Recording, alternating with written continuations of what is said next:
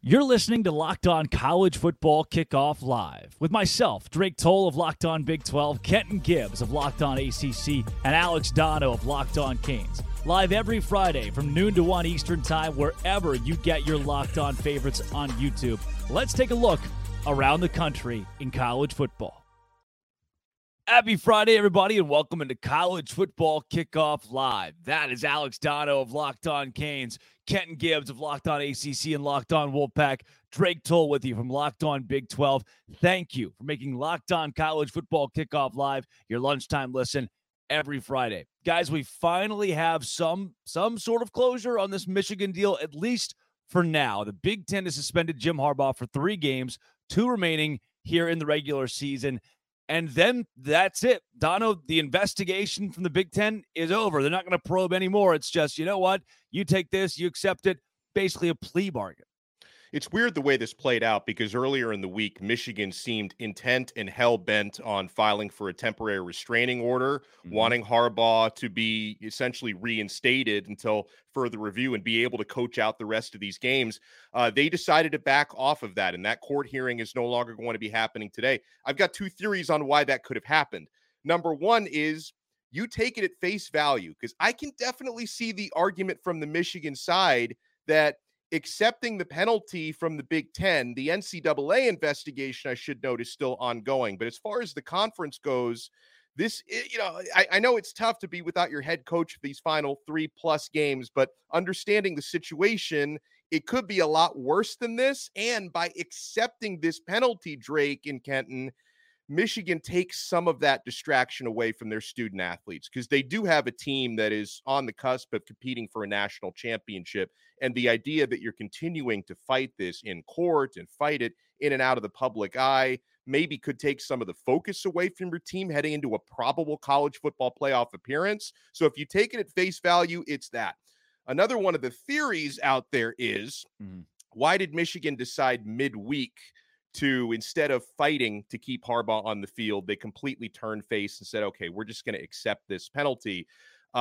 Perhaps they've been given more information from the NCAA investigation that would make it look a little bit harder for them to win this thing. So take your punishment now, because another side of that is, Drake, whenever the NCAA finishes their investigation, which probably won't happen until sometime next year, if not even later, I'm sure that Michigan, by accepting the conference punishment and having Harbaugh serve out this suspension, that's probably going to take something away from eventual NCAA sanctions, where the NCAA would say, hey, at least part of this, we're giving you time served for Harbaugh serving that suspension. So that's where we're at. Ken, give me this. I don't think a guy could write a 600-page manifesto, steal signs at 30-plus ball games, dozens of games, and his head coach just never know about it. We were all in agreement a couple of weeks ago that Harbaugh likely had some inkling of what's going on here, especially if they're using those signs for a competitive advantage. So while Michigan was the bad guy, I think we've taken the spotlight off of them because of how the Big Ten has mishandled this. No investigation, automatic suspension, Michigan paying for something they haven't been investigated for doesn't seem right. Ladies and gentlemen of the jury, cop a plea all the rest of 2023. Cop a plea all the rest of 2023. If you can do it, go ahead. Don't go to trial. Listen, if you know that you did what they said you did, if you even close, if there is evidence of it, cop a plea. But no, very seriously, I mean, we all know, right? And even if he didn't know, here's the biggest thing, right? I actually love what the NCAA did with the lack of institutional control thing. I absolutely love that, because at the end of the day, the buck has to stop somewhere. And if that were not in place, teams could continue to do what Michigan would do in this situation if it weren't in place, and just say, hey, Stalions was acting as a rogue and all that good stuff. I'm sure Harbaugh didn't tell him, write a 600-page manifesto about how you're going to become the head coach here. I'm sure he didn't do that, but I'm sure he didn't know about that part, but he knew about the actual scheme to some degree. And even if I'm giving him all of the grace, all of the benefit of the doubt, saying he didn't know, at some point in time as the head coach, you have to be a part of stopping things like that from happening, stopping bad things from happening on your staff, knowing that you're hiring the right people as staffers. I get it. Apparently, nobody knows who's on their sidelines anymore. Congratulations, Jim McElwain in Central Michigan, for informing us of that. But the reality is, if you're hiring somebody and paying them a salary, you ought to know something about it. you ought to know what their dealings are, what they're doing, something of relevance about that person. Yeah. Also big this week, the coaching carousel is here. I think Dave Aranda from Baylor put it so well. When you're watching a commercial and see the bow on the car, somebody's getting fired. That is the mark of carousel season. This one starts with, what a segue. Jamie Chadwell kicks off carousel season by moving his weekly coaches press conference to Wednesday. Liberty tweets about it. Jamie Chadwell retweets it and says, see you guys Wednesday. Where did he retweet it from? Starkville. Vegas, baby. Stark Vegas. Fired their head coach. And that, my friends, begins the chaos. We've got Jeff Traylor interviewing at A&M, Jimbo Fisher out, Mississippi State is open, and plenty of other schools will follow in the coming weeks. Dono, are you shocked that Jimbo is getting $76 million right now to sit on his couch?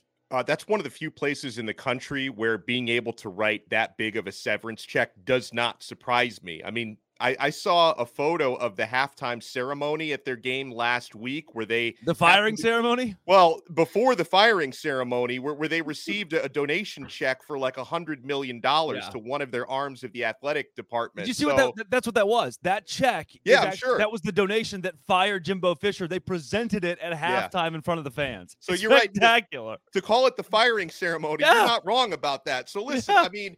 There's a handful of universities across the country that, can handle a $76 million buyout like it's a drop in the bucket. That's not the case in most places, even in the Power Five. But in the case of Texas A&M, I'm not surprised. And honestly, with the way it's gone the last couple of seasons for Jimbo Fisher, he's kind of been coaching like a guy who maybe doesn't care a whole lot because he knows either way he's getting paid. Well, now, Jimbo, you get paid a lot of money not to work. So congratulations. Yeah. Kenton, for you, I mean, $76 million. I think it's Terry Bowden. You could rent out Terry Bowden, who makes $450 a year, for 174 years for $76 million. You can get that many Terry Bowdens. The business side we've always talked about, but this is unbelievable.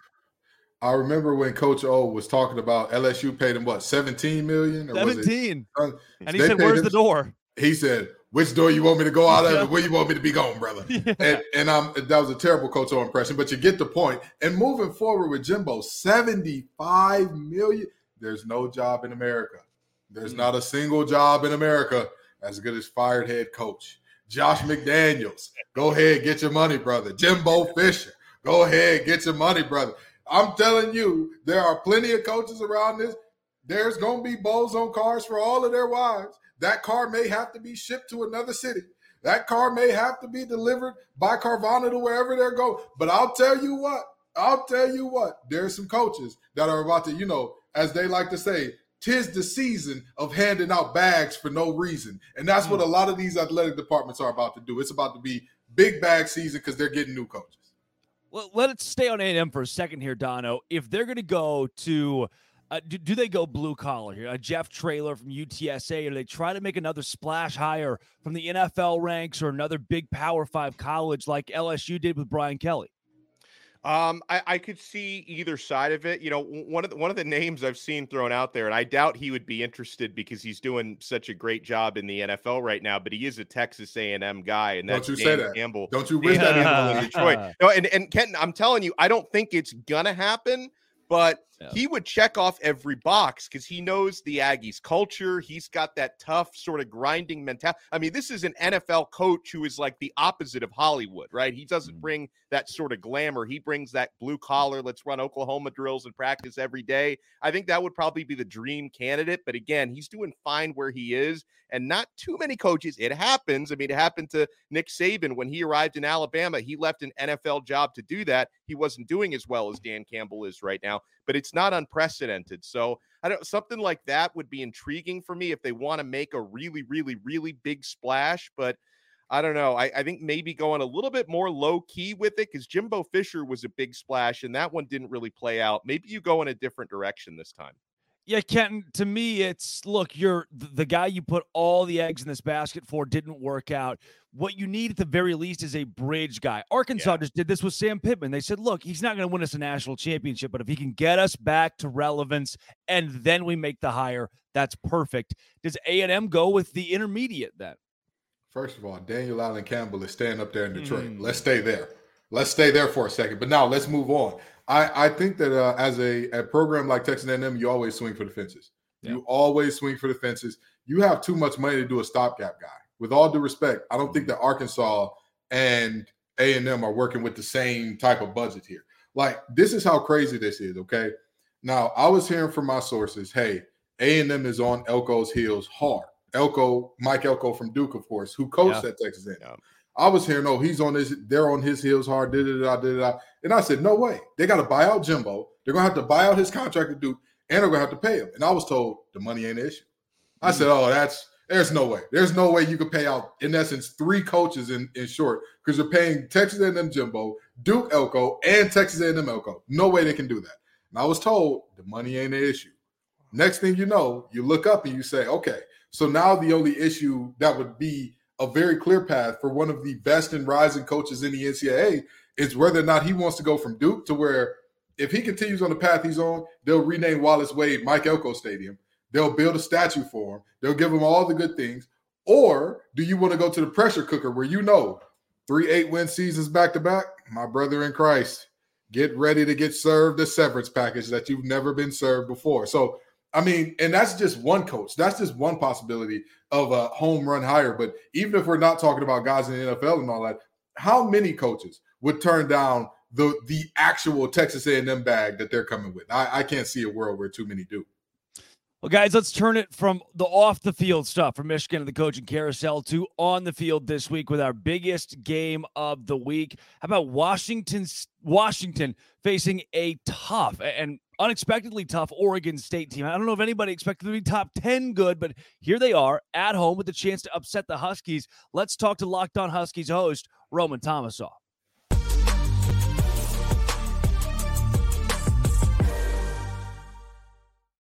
Roman Tomasoff and Locked On Huskies here with Locked On College Football Kickoff Live. Roman, Oregon State, Washington. For a Washington Huskies team, it's already beaten some of the powerhouses of this conference. I can't imagine they're batting an eye at Oregon State, though those Beavs seem much better than expected. The one crazy thing about this is the Huskies are underdogs for the first time this season. Mm-hmm. And a lot of this probably has to do with them going on the road. But the Huskies they're taking this one a little bit personally. They've gone on some national shows this week. Pat McAfee was talking about it yesterday, saying, like the normally soft-spoken Michael Penix was out there just in the grand scheme of things saying, we like this. Wide receivers coach Jamarcus Shepard, who's just one of my favorite humans on this planet to talk to. He always has something good to say. Said, we love this. We love this disrespect. We want you to talk bad about their girlfriends. We want you to talk bad about their families. We want you to do all that stuff because we play our best when we're backed against the wall. And going down to Reser Stadium, that's going to be a really hostile environment. There's going to be some weather in play. But I think that this is going to be a really, really even matchup. And where I think that it's going to come down to on the field is if Washington can stop the run, we know that they can throw the ball all over the yard. Jalen McMillan is finally healthy again. He should be playing, we'll see, probably somewhere around 20 snaps in this game. And moving forward, I think that there's just a whole lot to like. And I don't the fact that the Huskies are an underdog is a little shocking to me, I will say. So let me ask you this, Roman. In terms of, you talked about a little bit of inclement weather, and we all know that Penix is the guy. It's, flinging the ball down the yard, but not only flinging the ball down the yard, this is a big shot offense, which is generally the worst in inclement weather. What do you see as the key to getting this offense going if it is a, very rainy, very windy, very, all those things type of day, maybe even some snow out there? What do you look like there? So that would be my guy on the ground, Dylan Johnson. Dylan Johnson has played in 9 games, a Mississippi State transfer. He's been fantastic this season after struggling early on with a knee injury that he suffered during his time in Mississippi State. But he has gotten healthy over the course of the season. And in the 9 games he's played, he's only rushed for 100 yards 3 times. But those 3 times were against number 8 Oregon, where he went for exactly 100 yards, 256 yards in the Coliseum against number 20 USC. And then last week he ran for 104 yards against Utah. So in Washington's 3 ranked games, he's been at his best. And Oregon State, I like their defense a lot. They're a little bit on the lighter side. And when Washington wants to go heavy, they're really hard to move off the ball. And I think that the 215-pound Johnson can just really have his way with some of these lighter Oregon State defenders if he wants to. Roman, like you, when I checked the odds at FanDuel and I saw that Oregon State were favored by 1, despite, Washington has all this momentum, Penix, they're undefeated, sensational. They're in the top 4 college football playoff now, and yet they're underdogs this weekend. It is worth noting Oregon State hasn't given up more than 24 points at home all year. They also haven't faced an offense like the one Washington is bringing to the table. But what scares you most when you look at Oregon State? What are the biggest concerns you would have from the Washington side? The biggest concern that I would have is their just fantastic rushing attack. Damien Martinez is, in my opinion, one of the top 2 best backs in the conference. And if he's been fantastic all season long. That offensive line that they have there is unbelievably good. And they've just done whatever they wanted all season long. And I think that Washington's defense, it's been a little bit questionable at times. They did a really good job after allowing 28 points in the first half last week against Utah, just shoring up, not allowing anything in the second half. They held them to like 75 yards just over the course of the second half. And that offense doesn't move the ball really well through the air, but they're a rushing attack, and they held them far under their season average. They only rushed for 115 yards last week. So I think that's going to be the biggest concern that I have is if Oregon State can run the ball effectively. Roman, give me a score prediction. That's tough. See, I usually don't do score predictions because I'm the worst jinx on the face of the planet. Yes. Tell me Oregon State's going to win. Tell me Oregon State's going to win. Washington wins. That's what I can give you. I love it. Roman Thomasoff, Locked On Huskies. Thank you for joining Locked On College Football Kickoff Live. Thanks for having me.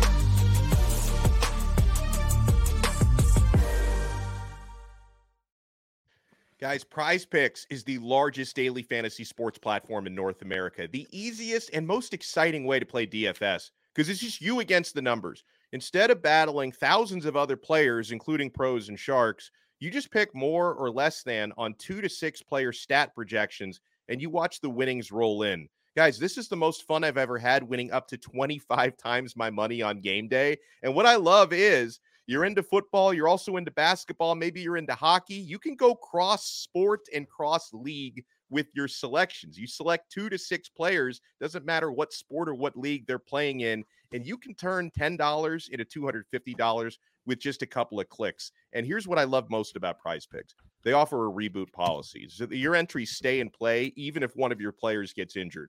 For football and basketball games, if you have a player who exits the game in the first half and does not return in the second, that player is rebooted. Prize Picks is the only daily fantasy sports platform with an injury insurance policy. You're going to be so happy you have it. So go to prizepicks.com/lockedoncollege and use code LockedOnCollege for a first deposit match up to $100. That's prizepicks.com/lockedoncollege with code LockedOnCollege, all one word, for a first deposit match. Prize Picks really is daily fantasy sports made easy.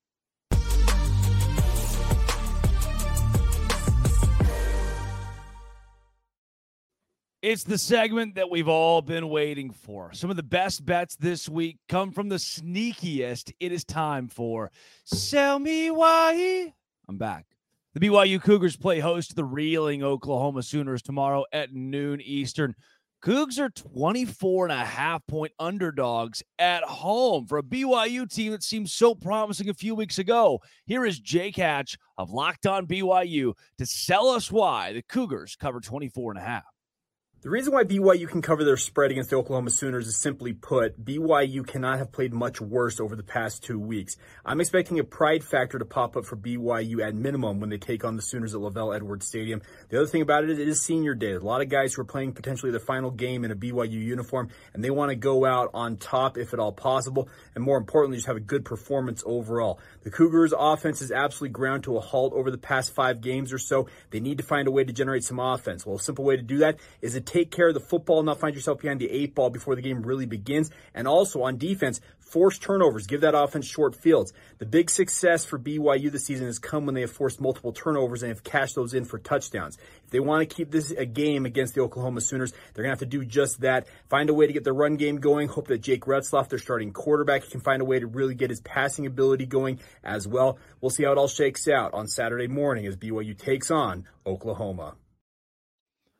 Guys, I know we've gotten into more of a commentary on how the hosts approach Sell Me Why. There have been those little tells where you hear maybe the host isn't sold, and a lot of this is, can they show us? Can Can this guy step up? Can this happen? And not here's what will happen. Here's where BYU does have the edge. Dono, 24.5's a lot. That's why I stay in and out on this one. But as far as being sold, I'm not in either direction. I'm with you. I'm not playing it because that's just too big of a number for me. If Oklahoma was at home, I'd probably take them minus 24.5. I don't like that so much on the road. But with that said, they're going to win this game comfortably. I think when you've got a spread that big, it kind of all depends on how does the fourth quarter shake out? If it is a blowout, are there starters in? Are there starters not in? How much did they take the foot off the gas pedal? How does Brent Venables kind of approach that fourth quarter? So it's just too big of a number for me to take here. With that said, yeah, I mean, he mentioned BYU probably not quite as bad as they've looked the last couple of weeks, but, Oklahoma had a tough stretch. They bounced back, putting up 59 points against West Virginia last week. So Oklahoma's definitely the side here, just 24.5 points. If I had to pick a side, I'd pick Oklahoma, but I'm sitting this one out. Yeah, Kenton, a conference game between one team in Oklahoma that has had a rough few weeks, and then a BYU squad that's a game away from being bowl eligible, and they're at home. I balk at 24.5 in almost any conference game. That Texas game has broken the odds makers when it comes to Oklahoma. Texas is 1-3 against the spread since that game. BYU covers this ball game, and let me tell you why. I'm looking at this, and as much as I love Coach Venables, because y'all know, I've talked about it many a time on this show, how much I love me some Brent Venables. But the reality is they're not pissed off anymore. They got their pissed off game out of them last week. And beyond that, what do they have to tune it up and get style points for? What is the motivation or the reason to get? If they were in the playoff hunt, I would say, hey, can they beat this team by 24? Absolutely. What does Venables gain by going after that? If you're number 5 and you think that there are going to be 5 or 6 undefeated teams, you got to run it up. You got to get your style points. But the reality is he gains nothing. Y'all are probably going to be on the cusp of a New Year's Six bowl, maybe just on the outside looking in to still get a good bowl game, regardless if you win this game by 10, you win this game by 17, you win this game by 24, and he's not going to risk injury in order to get that, hey, make Vegas happy type deal. So I think the BYU covers here.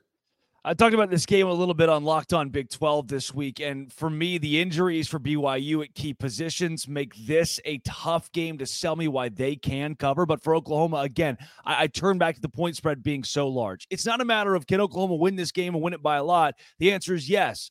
But even if they win 38-21, they still didn't cover by a touchdown, more than a touchdown. So with that, I can't trust it. I'm not sold on BYU.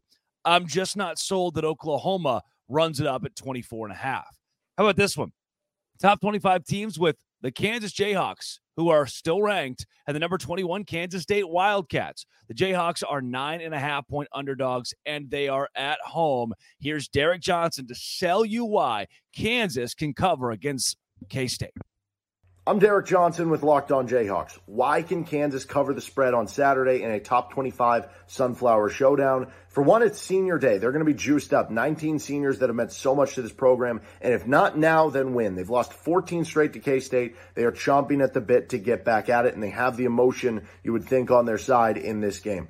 But they're 2-0 against the spread coming off a loss this year, which they're coming off of last week against Tech. 4-2 against the spread at home. They are also 3-1 against the spread this year as an underdog, and 2-0 against the spread as an underdog at home. But beyond that, how are they going to do it? Well, it's going to take the rushing game to get going. And as great as Kansas State has been, as great as their defense has been overall, Texas ran for 230, 6.2 yards per carry. Texas Tech ran for 182 on over 6 yards per carry. Oklahoma State and UCF both ran for around 150, 150 plus on over 4 yards per carry.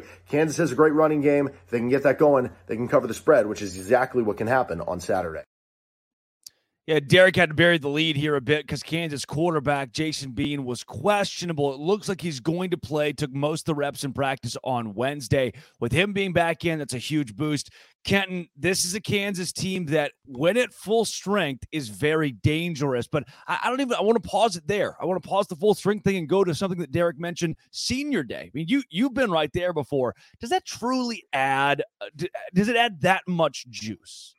The thing is, senior day is just like every other major event that happens to a football team. It could be a positive, it could be a negative. Some teams, they see senior day and they're like, all right, great. We're going to get the seniors out there. All the seniors are going to start, all the seniors that we can find, the walk-ons, the, end of the bench guys, all that. And we're going to feel great about it. We're going to play great. Some folks, senior day is a little bit too big of a moment. It's a little bit too much pageantry. It's a little bit too much before the game. So I don't want to say one way or the other, whether or not it's a positive or negative motivator. It's all about what you make it. But going from there, I'll tell you this much. I'm worried about the lack of continuity at quarterback for Kansas. And I understand that you're getting the starter back. I understand that. But we have seen many a time where the starter comes back and the timing is just a little off because you're used to the backup that throws that hook route inside and up instead of directly on your numbers and all that type of going on. And so that's tough for me. And also, this 15-game winning streak for Kansas State didn't come by accident. We can talk about, hey, this is not the Les Miles years and all that, sure. But even after that, this Kansas State team has absolutely dominated this rivalry. So with that being said, I think that Kansas does exercise some demons here. But you said Kansas State is 9.5 point favorites? 9.5. Okay, Kansas State 9.5 point favorites. I don't think Kansas State covers that. So I have been effectively sold on why Kansas will get this done. I apologize for mentioning the quarterback there, but I think they'll get it done. You did. You gave me every reason to not trust Kansas and then gave me Kansas plus 9.5. Donna, what do you got on this one? Yeah, you know me, Drake. I like to approach these sell me why segments as if I'm a juror and I'm like hearing an argument in court. And I thought that was an excellent sell me why. So some of the preconceived notions that I had about, Kansas State winning 14 straight times in this rivalry, but being such big favorites on all these home dogs. And I know there's one in the ACC we're going to talk about as well, but all these big home dogs around college football is making my head spin a little bit. I think Kansas is going to cover. I think they're probably going to lose a game by 3 points to a touchdown. They're going to cover the 9.5. Yeah, for me, having watched this Kansas State team the last couple of weeks mow through Big 12 competition, even that Texas game, as close as it was, I think they've hit their stride. They beat Baylor last week by 34 points. They're in a position to make another statement this week as they try to get to the Big 12 championship. And guys, something we can unpack later on. I don't know if you saw this. The Big 12 changed its rules this week. The Big 12 had in the rule book, if there is a tie at the top of the conference with 3 teams, your quality of record, basically your record against common opponents, is what sends you to the Big 12 championship game. Kansas State was gearing up to go to that game, and guess what happened? The Big 12 changed the rules in the middle of the week and said, no, sir, it's going to go by head-to-head, which should have been in place to begin with. Yeah. Now, Oklahoma State is in the Big 12 championship. In a matter of 48 hours, it was ripped from the Wildcats with 2 weeks to go. They've got a lot to play for, and for that, I'll give them 9.5 points. They win it by 10. 34-24 in Lawrence. This one, though, we'll go to the ACC where you guys live. Number 20 North Carolina Tar Heels traveling to Death Valley to take on the unranked Clemson Tigers. Isaac Shade of Locked On Tar Heels is here to sell us why. They will cover 7.5. They're underdogs.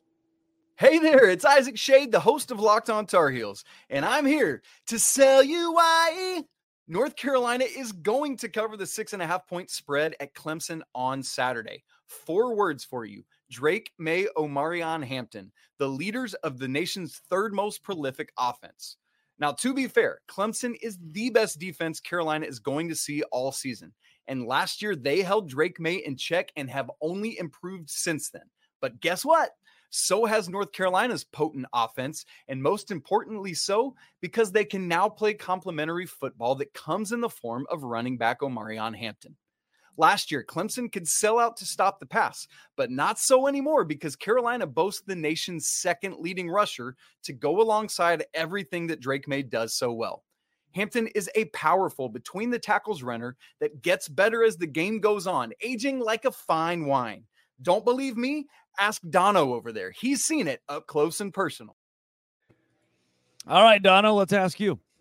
He didn't sell me though. As good of a job that Isaac did. Clemson looks like a completely different team ever since Tyler from Spartanburg called out Dabo Sweeney. Clemson's at home in this game, and North Carolina did beat Miami, so Isaac has that to hold over me for another year, but I just can't trust a team that gave up 46 points to Georgia Tech and expect them to go into Death Valley against a Clemson team that's playing well and cover. Like, I don't think North Carolina's going to win outright, but I don't think they cover either. I think Clemson wins this game by 10 points. Kenton, this North Carolina team frustrates me so much because they lost to Virginia at home and Georgia Tech. And yeah, I mean, they have every opportunity to be 10-0 right now. They should be undefeated and in the conversation for college football playoff. But when it matters the most, they pee down their leg. I don't see why that doesn't happen again this week. First of all, nobody gets to outsing my sweet prince, Drake C. Toll. Nobody he does did that. a hell of a job. He did a hell of a. You tried. He's a worship pastor. It's not even fair. It's not a fair fight. And then to be nasty and throw shade at the Italian betting guy on this show. The ad guy, no. The commercial guy. That will not stand. That will not stand. This is Locked On College Football Live's Tyler from Spartanburg moment. Because I have had enough. This North Carolina team, I finally start believing in them, and all of a sudden they had to break the rubber sheets out to do some bedwetting. Mac Brown announces he's coming back this week. Everybody's excited about it. They're jazzed. They're geeked up. Death Valley is going to be the Deathly Hollows for this team. It's going to be that for their hopes for the season in terms of, oh, man, we really have a shot at the ACC championship game. No, you don't. This defense will not be the best you face all year because statistically there's a better one you got coming up, but we'll go there later. The reality is Clemson's defensive backfield has gotten exponentially better over the last few weeks. On top of that, they're now realizing Shipley is your all-purpose back, but Maffa is the guy. That is the guy who carries the mail and gets you home. So with that being said, I don't think that UNC goes into Death Valley and covers this spread. Drake May can do all he wants. Omarion Hampton is only rushing great against really bad teams. And with that being said, they're going to have some problems. But don't worry, Roy Cooper and company going to try to get South Carolina's AG on the line to make sure that Tez Walker is eligible to get open as well in this one. Could very well be a lock of the week this week, going Clemson over North Carolina at home. As we wrap up our Sell Me Why, let's talk about one of the biggest games of the week. Another one of these big games coming from the SEC, Georgia and Tennessee. Can somebody finally stun the Bulldogs? That is coming up when Eric Kane joins us.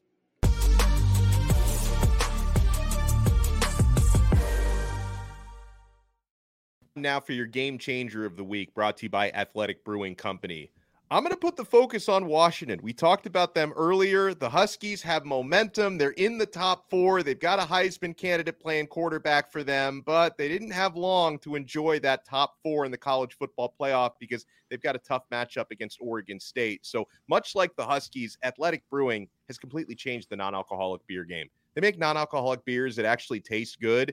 Guys, they beat out full-strength beers in global competitions. They brew over 50 styles of craft non-alcoholic beer, including IPAs, Goldens, Sours, and so much more. They're constantly releasing limited edition experimental styles to add to their variety. They're fit for all times. You can drink Athletic Brewing anytime, anywhere, and make any activity more enjoyable. No hangovers ever, which is a huge plus. You can find Athletic Brewing Company's non-alcoholic brews at a store near you or buy online at athleticbrewing.com. First-time customers can use code LOCKEDON to get 15% off your first online order. That's our code LOCKEDON, all one word, at checkout for 15% off at athleticbrewing.com. Near beer, exclusions and conditions apply. Athletic Brewing Company, fit for all times.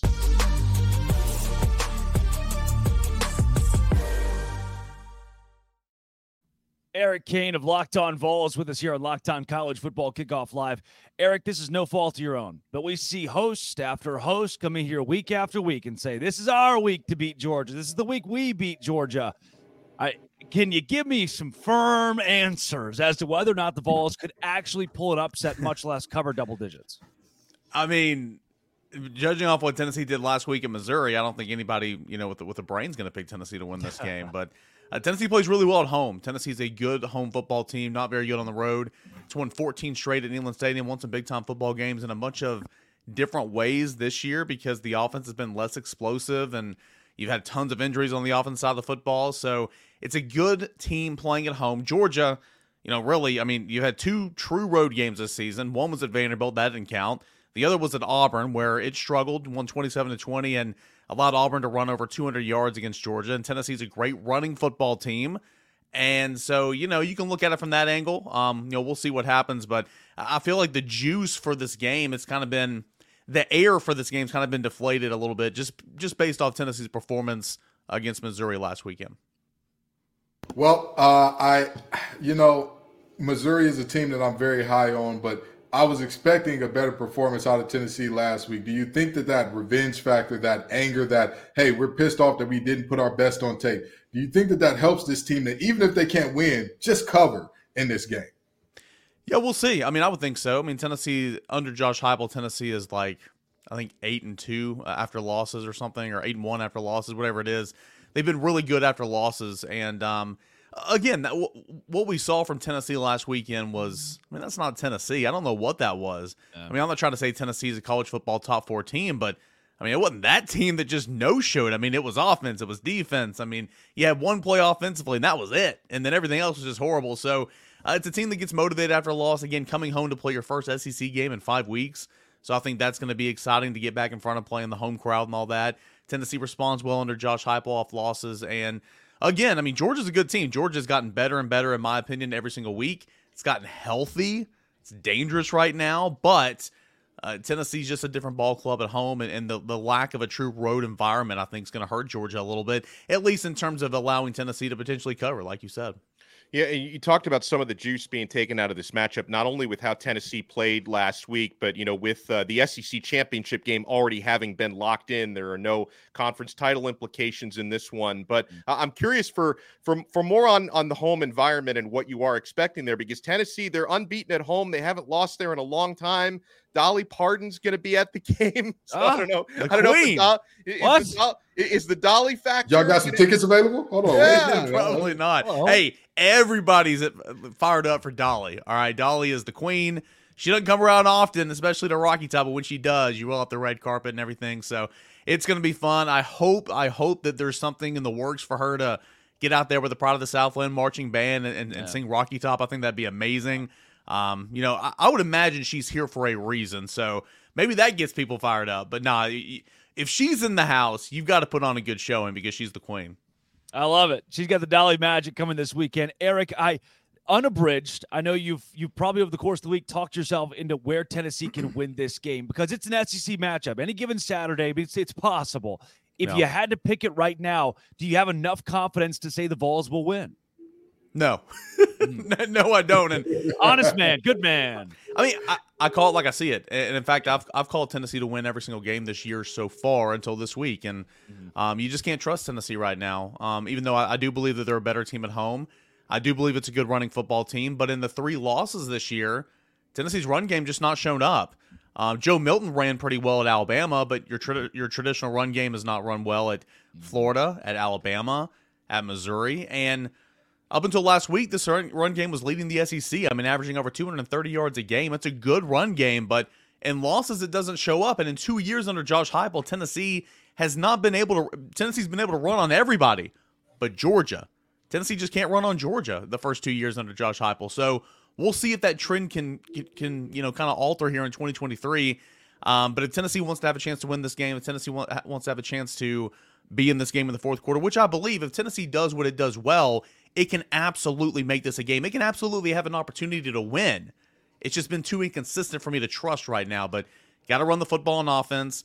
Got to shut down running the football on defense, which has done a good job so far of doing. And then you've got to steal a possession somewhere, whether that's a fake punt on special teams, going forward deep in your own territory, an interception, fumble recovery. You got to steal a possession somewhere to try to get some points and keep up, in my opinion. Well, coming up, let's do some booms and busts. That's Eric Kane of Locked On Vols. Thanks for joining Locked On College Football Kickoff Live. Appreciate it, guys.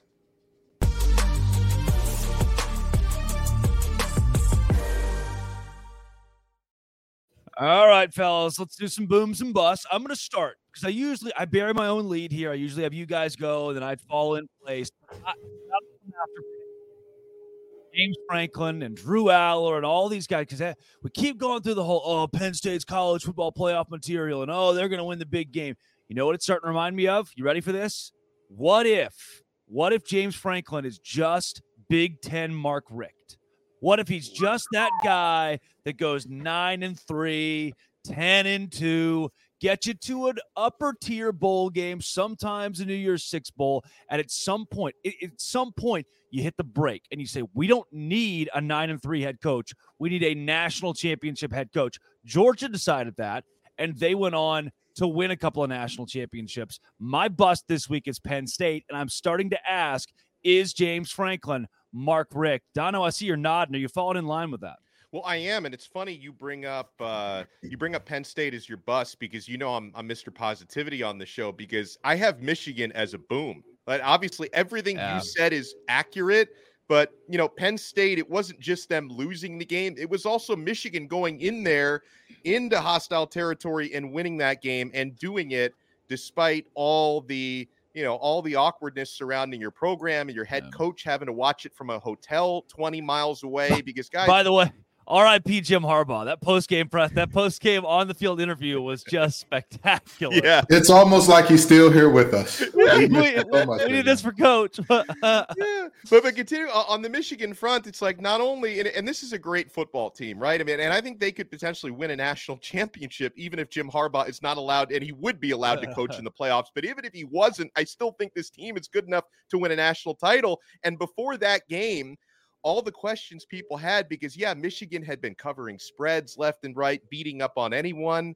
They hadn't really faced a real opponent until they went in to face Penn State, and they passed that test with flying colors. So Michigan is a boom for me. And I've got a bust as well because, I was pretty hyped a couple weeks ago about Oklahoma State, and they're ranked number 15 in the country. They go down to Central Florida, which, the same program that in 2017 had a parade for a national championship because one rogue poll had them ranked number 1. They go into Central Florida. They didn't just get beaten Oklahoma State. They got blown out 45-3 by UCF. That's my bust of the week. Yeah, pretty good one. I can see that. Kent, let's go to you. Well, first of all, Drake, I 1,000% agree with you about James Franklin. It's the old Cat Williams joke. A 300C looks like a phantom until an actual phantom pulls up. It's the exact same thing with Penn State. They look like a playoff team until an actual playoff team comes around and it's like, oh, that's what a playoff team looks like. We are not there. We are not there yet, my brothers and sisters, friends in Christ. But my boom of the week, my very first one, I've been riding with him all along. Oh, and we're that's still it. riding. We That's stand it. on business, Josh. We stand on business. Eli Drinkwitz and the Missouri Tigers. I'm sorry, Mr. Kane. I love the fact that Tennessee showed up on today's episode. I held the sign down for long enough. But darn it, I'll tell you what. People talk about Eli Drinkwitz immediately scurrying away saying he stands on business. Well, guess what? He stands on business.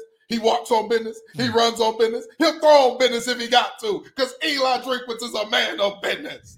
It's so, Ken, if I come up to you at the corner bar and say something about your mama and then immediately run away, what does that say about me? Because that's what Eli Drinkwitz did.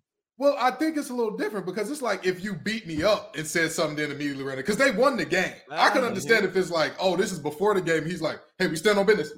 And then he runs away. But like, he won the game. They stood on business. Business was, in fact, stood on before he said we stand on business. So if you knock me out, say something about my mom and then run away, you could just be ducking the feds. That's what that is there. But anyway, my bust of the week. There are so many teams that were so disappointing this last week. And I'm sorry to say this. Dono, I love you. And I defended your honor against Isaac. TVD. Every single Miami game recently seems to end with a Tyler Van Dyke interception. What under God's green earth is going on over there? The minute Emory Williams went down, I said to myself, this game's going to end with Tyler Van Dyke throwing the interception. Not only is it going to end with him throwing the interception, it's going to end with him throwing the bad interception. And Donald, I'm sorry, I see the little one coming in and creeping in the picture. I don't want him to hear this type of nonsense. He's a huge TVD fan. That's why he had to come in. You're disrespecting Van Dyke. Listen, tell him to not set himself up to get his heart broke this young, because immediately when I watched that last play of the game, you have Restrepo on the out route, wide open. Well, not wide open, but he's college open enough to where you hit him. That's your guy. He's your best friend. He's your roommate. And what does TVD do instead? Let me pull the ball down. Let me look over the middle. Let me throw late. Let me throw a lob. Let me throw it over the middle. The 3 rules of quarterback play that you don't violate. And I'm a defensive tackle, and I know that. TVD, my brother in Christ, biggest bust almost of the year so far in terms of 0 touchdowns, 6 interceptions in his last 3 conference games. I can't argue with a single word that you said. And of course, the irony is now because Emory Williams, who they benched him for, breaks his arm in that final possession. Yeah, it's the Tyler Van Dyke show the rest of the way. And obviously, we all feel terrible for Emory for what he's going through. And I think, Kenton, Van Dyke, obviously, the way he's played this year is indefensible. I'm not even going to attempt to try to defend it. I'm just hoping that he can find a little clarity, because it seems to me like he put way too much pressure on himself to try and live up to the NFL draft stock that some people thought he had heading into this year. He's been pressing a lot of throws. He's been really avoiding checkdowns. He's allergic to checkdowns, and he's thrown a ton of interceptions, 12 on the season, including a stretch where he's thrown 11 in his last 5 appearances. It's just absolutely horrific. So hopefully he can find some kind of clarity, because Miami's matching up against Louisville on Saturday, which is a game where I think it's pretty evenly matched in most areas, and Miami is at home on senior day. But the variable is, can they take care of the football? Because Jack Plummer at Louisville has done an excellent job doing just that. Tyler Van Dyke has been the opposite of someone who takes care of the football. Yeah. Guys, I've got 2 busts this week. My second bust, I had poison ivy this week, so I'm already pessimistic. Like 4 medications and a steroid, which I can still not dunk a basketball. How does an adult man get poison ivy, you ask? Great question. So in my Swaller, I have decided I am done with the Big 12. I will, in spite of the Big 12, I will keep hosting Locked On Big 12. But they have these rules set in place. What a bust for Brett Yormark. They have rules set in place that are terrible, that say, hey, look, there's a 3-way tie, which there is right now, Oklahoma State alongside Kansas State and Oklahoma. In the event of a 3-way tie, even though Oklahoma State has beaten Kansas State and Oklahoma, they don't get to go to the Big 12 championship.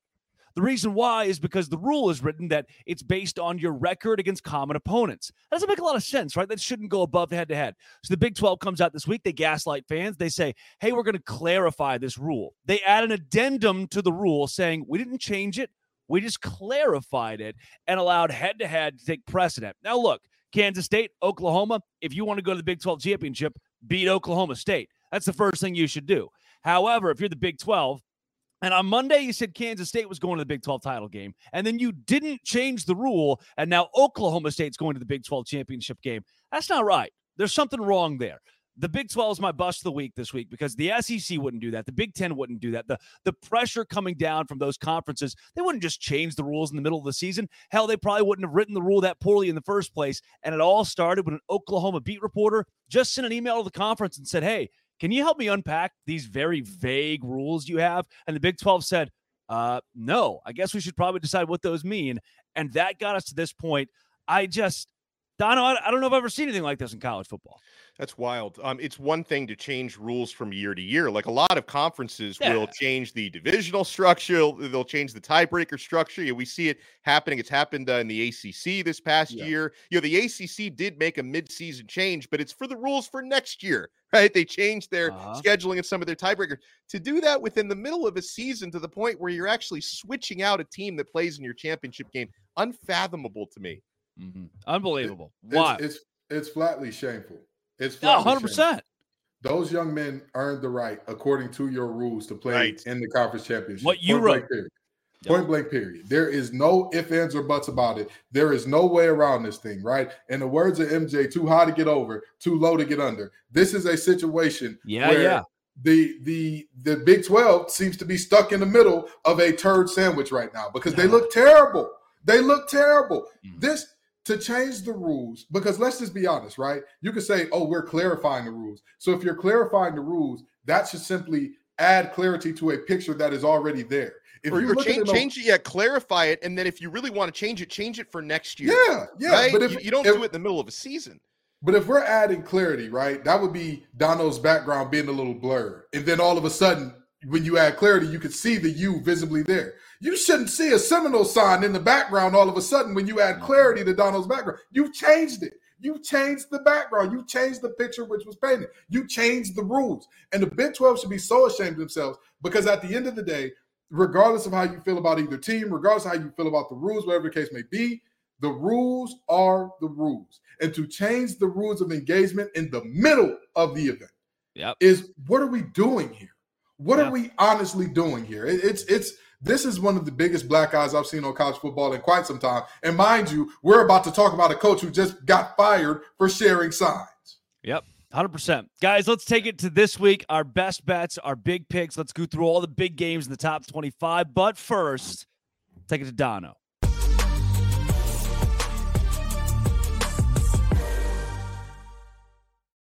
Picks is the largest daily fantasy sports platform in North America, and it's the easiest and most exciting way to play DFS.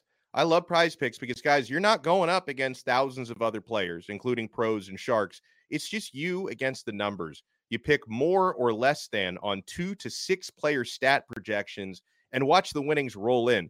You can win up to 25x, guys. Within 30 seconds, you can turn a couple of clicks into turning $10 into $250. And I love this time of year with so much going on, football and basketball. You can go cross sport and cross league in your selections. And Prize Picks does something no other DFS service does. They offer a reboot policy so that if your entries stay in play even if one of your players gets injured. For football and basketball games, if you have a player who exits the game in the first half and doesn't return in the second, that player gets rebooted. Prize Picks is the only daily fantasy sports platform with an injury insurance policy, and you'll be so happy you have it.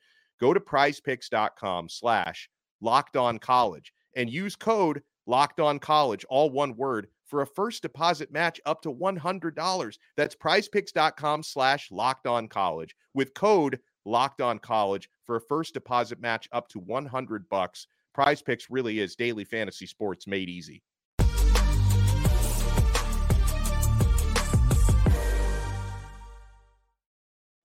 Fellas, before we jump in here to our picks of the week, some breaking news in college football that our producer Brandon Olson relayed in.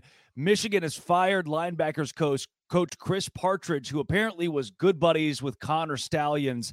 We just saw the acceptance of the 3-game suspension, and now Kenton, a firm firing here.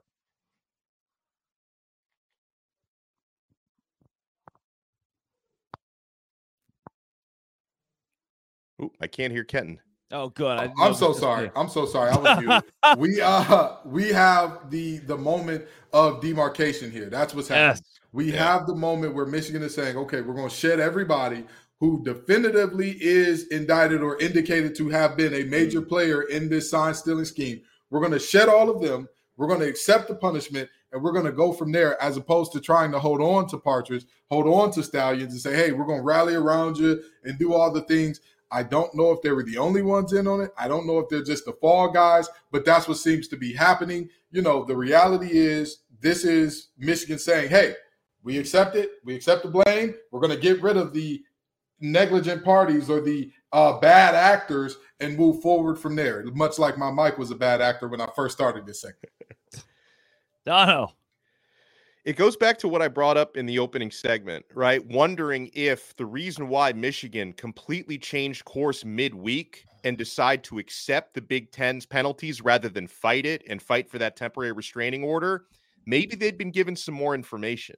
Right? Maybe Michigan, they've said they continue to cooperate with the NCAA investigation, which is ongoing, even though the Big Ten investigation is now closed. Perhaps in some of those findings and discovery, they've realized, okay, there are other coaches on this staff who can be implicated along with Connor Stallions. And clearly, Coach Partridge appears to be one of those. It's why that firing happened. So I'm wondering if that discovery is maybe what led Michigan to decide we don't have a leg to stand on here with the Harbaugh thing. Let's just accept it and move on with the rest of our regular season.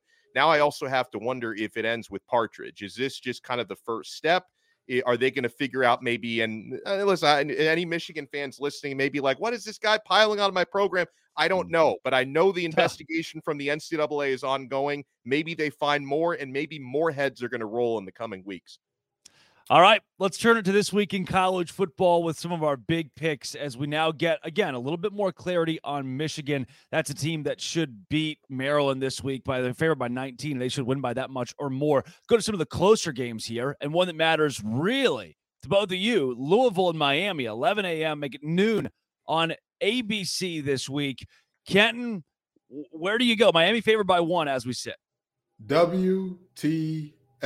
Wrong team favorite. Oh. How Miami is a 1-point favorite in this game is beyond me. And I mean that from a ton of standpoints. Don't get me wrong.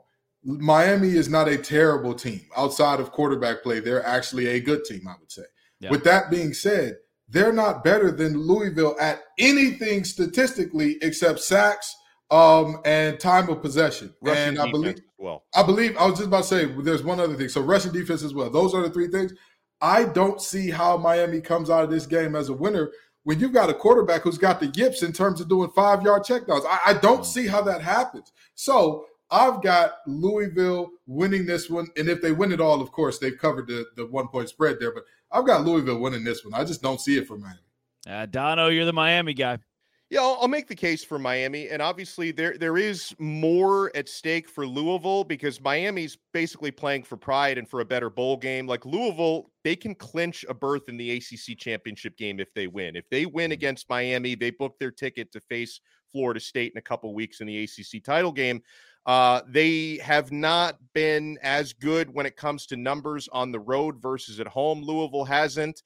Miami, Kenton outlined the reasons why Miami can absolutely lose this game, and most of that has to do with erratic quarterback play, okay? At the same time, I think there are some very good matchups at the line of scrimmage. I think Miami is capable of stopping Louisville's running game. I look at Miami's defensive coordinator, Lance Guidry, who's now a Broyles Award semifinalist. Yeah. I think that's the guy who can really decide this matchup in a positive way, as long as Tyler Van Dyke on the other side of the football doesn't decide it in a negative way, because Guidry has done a fantastic job canceling out opposing teams' rushing offenses and really being exotic with his coverages and blitzes. So I think if Miami can force Jack Plummer to try to beat them, I think the Hurricanes have a good chance based upon their defense. I think Miami will be able to run the football even against a tough Louisville defensive front. So it comes down to quarterbacking. I have predicted Miami to get a close victory at home, noon game, a lot of humidity, I should say. It's still very hot down here in South Florida on senior day. So I think Miami's going to win probably 24-21, something like that. But it's going to be very close. And I know Kenton has watched a lot of Miami football this year. I'm sure Drake has as well. Anytime you watch Miami, good, bad, or ugly, things are always close and things are always theatric, right? Some weird stuff is going to happen on Saturday. I can see Miami pulling out a close one. All right, quick fire, guys. I'll take Louisville in that one, by the way. Quick fire, Utah, Arizona, Kenton. Give me Utah. I think that defense is too good. I like Arizona. They're a great story. They're a great feel-good story this year. I just don't think they got the horses in the stable to beat Utah. Dono. I'm a huge Jed Fish fan, but I'm with Kenton on Utah. I think Utah's defense, I think they're going to bounce back this week and come away with a nice win. I'm riding the hot hand here. I think Arizona, Jetfish, they do get it done and become a legitimate player early on in the Big 12. Let's go to big game, 2:30, CBS, SEC, Georgia, Tennessee. Donna, we'll keep it with you. Georgia. I think Georgia's going to win, and they're going to win comfortably and extend that 27-game winning streak. I know that, Tennessee, they haven't lost at home this year, but Georgia, they are peaking at the right time. They're back in the number one spot. They're going to roll. Kenton. Hustle and flow was also based in Tennessee. And as the great CJ once said, whoop that trick. No, I'm just joking. Very seriously, it's not going to go well for Tennessee. Georgia is going to beat the brakes off those boys. Let's take you to Kansas State and Kansas. Sunflower Showdown. This one in Lawrence and Kenton.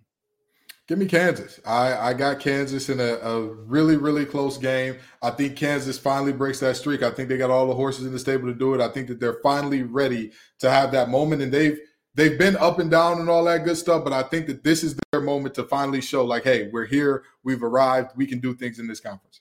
Dono. Going with Kansas State. It's been a one-sided rivalry in their favor. They're going to continue that trend. Give me Kansas State as well. Everybody taking Texas over Iowa State here. Is that right? Just want to make sure. Yes. Iowa State it is. One of us picks Iowa State to beat Texas this week. Wow. Now, our last two games here, I want to give you the college game day pick. James Madison at home against Appalachian State, Dono. I haven't looked at the spread, but I will tell you, Appalachian State is always one of those teams I enjoy watching. I think they're going to pick up a dub. Wow, Kenton.